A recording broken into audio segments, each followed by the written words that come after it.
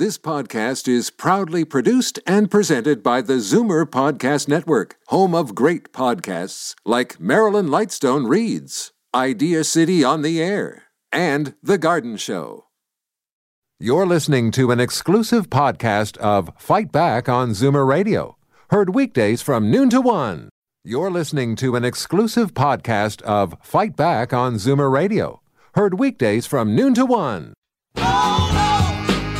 Fight Back with Libby Znaimer on Zoomer Radio. Welcome back. Another day, another false alarm, and this is the kind that could have catastrophic consequences. Today, Japan's public broadcaster mistakenly sent an alert warning citizens about a North Korean missile launch and urging them to seek immediate shelter.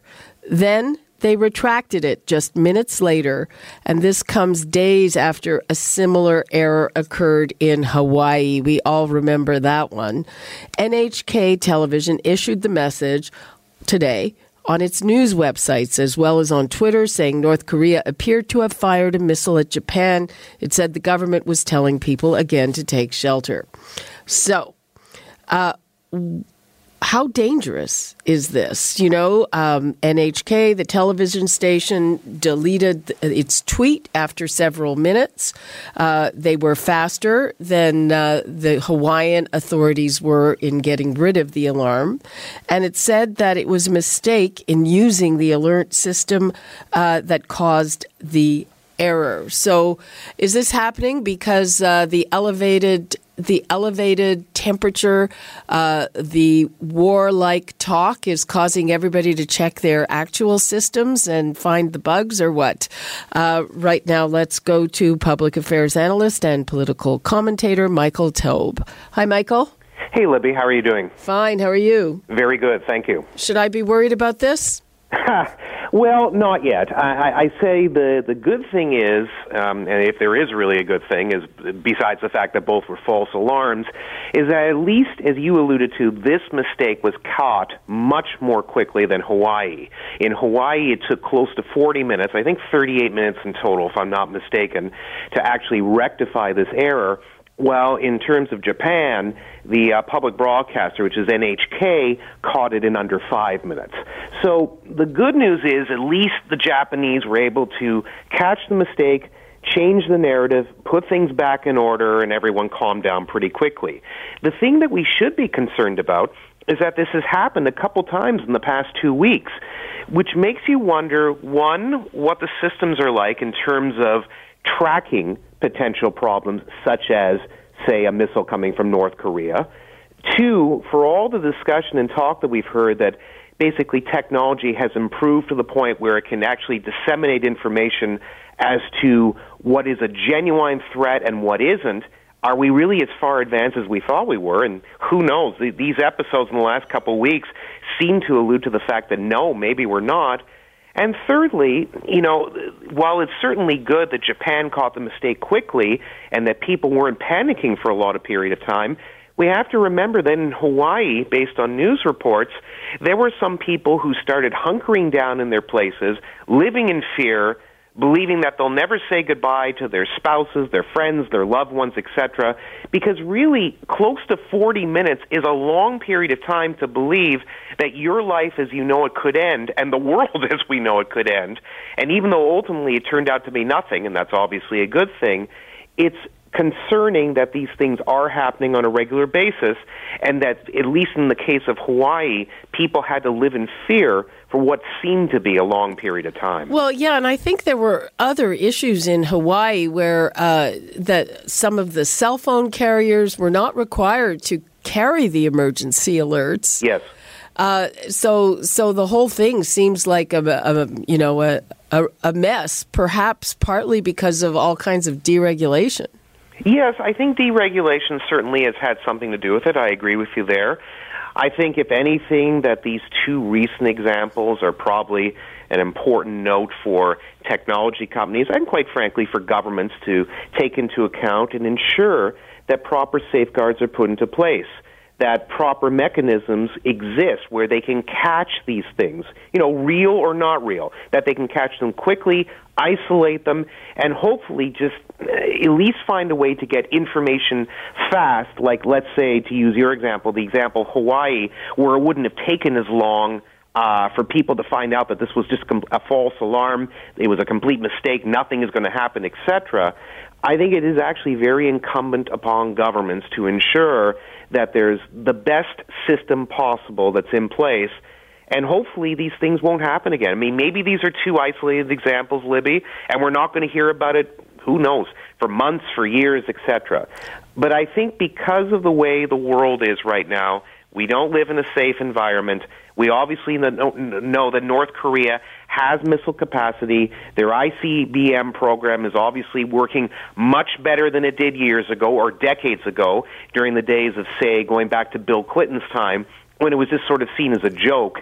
And in fact, the North Korean nuclear division, and in terms of its ICBM constructs, its missiles, was seen as a joke up until last year, when they actually had one successful launch, which went through the Sea of Japan, and as some people have estimated, it could have potentially hit parts of the United States if these numbers are accurate, and it was given accuracy and legitimacy by organizations around it. So for those reasons, we have to ensure that we have the best systems in place, because North Korea is not this little this little offshoot where they're just banging their chest and nothing is happening. Kim Jong-un and the people around him are obviously pretty nutty in the grand scheme of things. They're impossible to deal with. We can't bring them to the bargaining table. They don't typically listen to reason, although things seem to be a little bit quieter, at least in terms of the meeting they had with South Korea recently. There may be some, or at least a little bit of a breakthrough occurring. But I think based on the fact that North Korea remains a huge wild card, we have to ensure that the best things are in place so that we don't have to keep dealing with this, let's say, on a weekly basis. Okay, so some of the reporting that I've seen said, it's possible that one of these false alarms could trigger an actual attack. Do you agree with that? I'm not a huge expert in that. I would certainly hope not. I believe that based on my reading that technology is advanced enough that it wouldn't necessarily trigger it. I think the concern is that if we keep seeing false alarms on a repeated basis, and it would, let's say it has some sort of a domino effect where people just sort of see it happening all the time, we could be entering a situation, just to be silly, like Chicken Little, where the sky is falling, and every time he says the sky is falling, it isn't, and the one time it is, we're not actually paying attention, we're not looking up there. If that sort of a scenario plays itself out, that would be more concerning to me than anything else. I don't believe that a false alarm could be legitimately placed in a certain category, and something that really happens, which obviously has not happened in our society, then it gets missed completely. But I think, again, we have to sort of ensure that, as I said before, that we have the best mechanisms in place to catch everything, real and unreal, or real, genuine and non-genuine, for the reason that we want to ensure that when something does happen, or if something does happen, we're able to react quickly. In the cases of Hawaii and Japan, we've actually seen 2 false alarms. That's fine. The whole thing is it's 2 strikes against you is bad. 3 strikes, you're out. Let's make sure that the third one doesn't occur. Okay, let's turn to the actual situation. Sure. I've seen some, informed commentary lately who's saying, hold on, the Korean leader, he's actually not crazy. He's not a joke. He's very dangerous, and he's also not suicidal. There was this piece on 60 Minutes on Sunday where they actually showed off their uranium and some of their nuclear capability to an American scientist. Right. That's pretty scary. Sure. No, I agree with you. I mean, you can be crazy and dangerous at the same time. So I think there is a correlation between those two terms.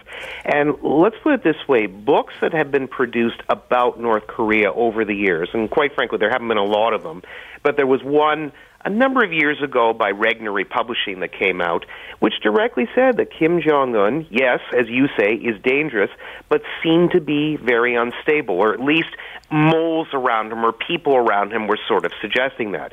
Even if the narrative is not true, I think we can certainly accept the fact that North Korea is tied with the word dangerous, no matter what. Because their missile testing has obviously reached a point where it is now a legitimate threat rather than this caricature we've seen in the past. So whatever we do or do not think of Kim Jong-un, I think we have to now be cautious at everything, which doesn't mean we have to live in fear when we walk outside, when we talk to our neighbors, etc. But we have to ensure that we understand that whatever is coming out of North Korea, even if it's not real, has to be taken with at least some seriousness and not just a grain of salt. And that means that when we hear about them testing missiles in the Sea of Japan, which they do on a pretty frequent basis these days, or when we hear of some of our Western allies in that region, such as South Korea and Japan, worrying about the fact that they feel that there are war drums beating in North Korea, while we can sort of mock at it if we wish based on past history, I think we have to now take it with a much more serious outlook and a more serious eye, and ensure that countries that are our neighbors and our allies and our partners, including the United States, even with the zaniness of Donald Trump in mind, that everybody is aligned and realizes that everything coming out of North Korea has to be examined and investigated to some extent.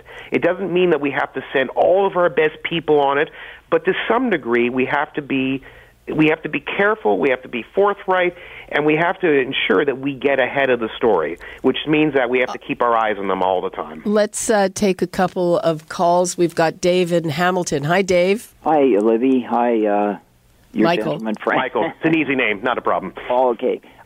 My point being is that during that 38 minutes terrifying for the people in Hawaii, I just thought to myself, Trump, the erratic person that he is, and the nutty person and so on, thank God he didn't push the red button during that period of time, which he could have. Apparently he was on a golf course, but I think he will talk in jest, or I'm not sure. He'll comment that he has the red button in his trousers, in his pocket, access to it at any point in time. So possibly that could have happened, and thank God it didn't. And also, I just wanted to mention there is an expression which I'm sure everyone knows of, the fine line between intelligence and insanity. And I hate to say this, but I really believe that Mr. Kim has this in his psyche somewhere. And the other thing, I'm echoing what it was said about the Chicken Little business. Well, yeah, the boy who cried wolf is also applicable in the missile situation. Okay, Dave, thanks for that. Okay, you're welcome. Take care. Bye. Yeah. Well, I just wonder if Kim Jong-un's crazy isn't crazy like a fox, Michael. Could be. It is possible.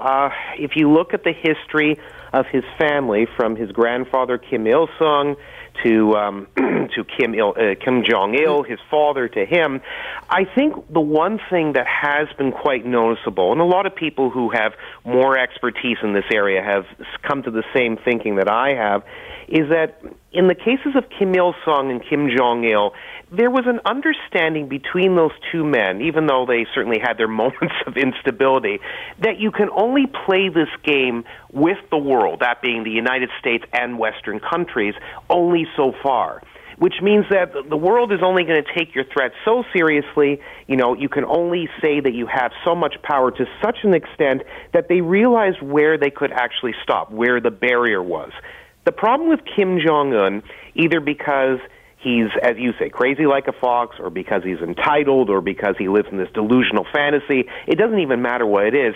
He actually seems to believe that he can go much further than his grandfather and father ever could in terms of antagonizing the West, antagonizing the United States, and, as your caller said, claiming that he has this magic red button where he can launch a nuclear weapon anywhere, including, as he correctly said, possibly on the golf course, which is where he was reported to be during the whole Hawaii episode as it evolved.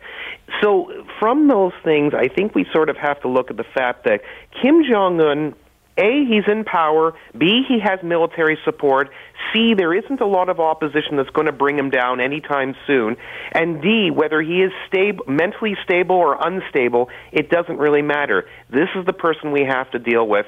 And if he threatens or if he makes threats, we have to retaliate to some extent, which is where, whether you like Donald Trump as U.S. president or you don't like him, he's at least handling that component of it properly. When he starts tweeting that I have a bigger red button than Kim Jong-un, I think that's where it gets a little preposterous. Okay, let's hear from Hal in Kitchener. Hello, Hal. Yeah, I agree with you, Libby. I think he's really a smart guy. Well, Anyway, I don't... Trump is a whole different situation. But my scenario is this. If this guy in Korea is so dumb, how can he arrange to have his half-brother killed in another country? He's pretty ruthless, too. Well, he arranged that whole thing. He played it, out to success.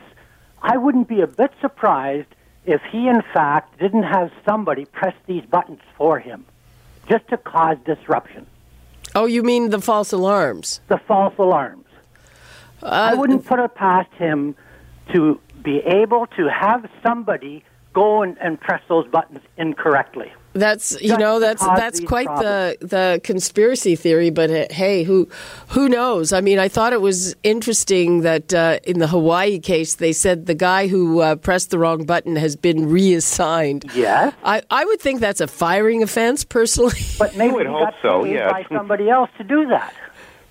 Yep. I wouldn't put it past them. I mean, I would say you keep that one for when you write your spy novel. Well, no, I'm not an orator, and I don't. Jean Le Carre, here we come. I can't get into that type of thing. But anyway, that was just my 2 cents. I, as I said, I wouldn't put it past this guy to be able to accomplish anything he wants to do. Okay, I wouldn't put anything past him either. Thanks, Hal. Take care. Okay, in the few minutes we have left, Michael, Sure. So yesterday we had this meeting in Vancouver, Canada and the U.S. They excluded China and Russia, who are really annoyed about that. Did that do any good? Well, probably not for the Chinese and the Russians. Yes, I would agree with you there. I'm sure they were furious that they were excluded. Unfortunately, this is the way geopolitics is operating right now, Libby, and I'm not saying that it's the best way to do things, actually far from it, but we are now basically seeing tribal nations or tribal blocs being created. Some people have argued, and these are the people who've been anti-globalization activists and others, that when we had things like NAFTA, the European Union, and other things created, this was the start of a shift in the way we look at economics, geopolitics, etc. I wouldn't go that far. I actually believe in the nature of trade blocs, and I think they're beneficial. But when it comes to current relations between countries, I think that the United States and Canada, based on its historic relationship, we are our closest friends, allies, and trading partners, and we have been for a long time. And it doesn't matter who's been the leader in power. Obviously, there have been closer relationships that have occurred. I would say certainly Barack Obama and Justin Trudeau for a short period of time was closer. Obviously, Brian Mulroney and Ronald Reagan were closer. And right now, Donald Trump and Justin Trudeau, they get along for the most part. I mean, obviously, they don't have a lot in common. They're two very different creatures. There's no question of that. But does a meeting like that, 20 countries were there, is that going to do anything to solve the Korea crisis? Well, it's not necessarily. I mean, you have to have the biggest players involved. And whether we like China and Russia or whether we have issues with China and Russia, and we do, they have to be included in here, especially because both the Chinese and the Russians have objected to the North Koreans either, quote-unquote, building up their nuclear arsenal, if they are, or the fact that they've been testing weapons on various things, or that the North Koreans have not acted in, shall we say, a proper diplomatic fashion in dealing with Western nations. So the 20 nations meeting together, of which I was just isolating Canada and the U.S. for you, and discussing this issue, yes, it's important, yes, it's relevant, and something will come out of it, and that's good. But if major players like China and Russia are not invited to the bargaining table, even if we hate them, so to speak, I don't really know if you're going to be able to get the full effect that you want. If you really want to block the North Koreans, you have to get the Chinese involved, who are really the closest nation to them in the grand scheme of things, although that relationship has become pretty frosty over the past couple of years. And Russia, because of its past history with North Korea, Russia as that being the old Soviet Union, when it used to give either nuclear weapons, nuclear secrets, or just missiles in general to the North Koreans. For that reason, they both have to be at the bargaining table. Okay, we're going to leave it there. Michael Taube, thanks so much for that. My pleasure. Have a great day, Libby. Thanks. Bye-bye. Bye. And that is all the time we have for Fight Back for today. We now break for traffic and news. You're listening to an exclusive podcast of Fight Back on Zoomer Radio. Heard weekdays from noon to 1. You're listening to an exclusive podcast of Fight Back on Zoomer Radio. Heard weekdays from noon to 1. You're listening to an exclusive podcast of Fight Back on Zoomer Radio. Heard weekdays from noon to 1. This podcast is proudly produced and presented by the Zoomer Podcast Network, home of great podcasts like Marilyn Lightstone Reads, Idea City on the Air, and The Garden Show.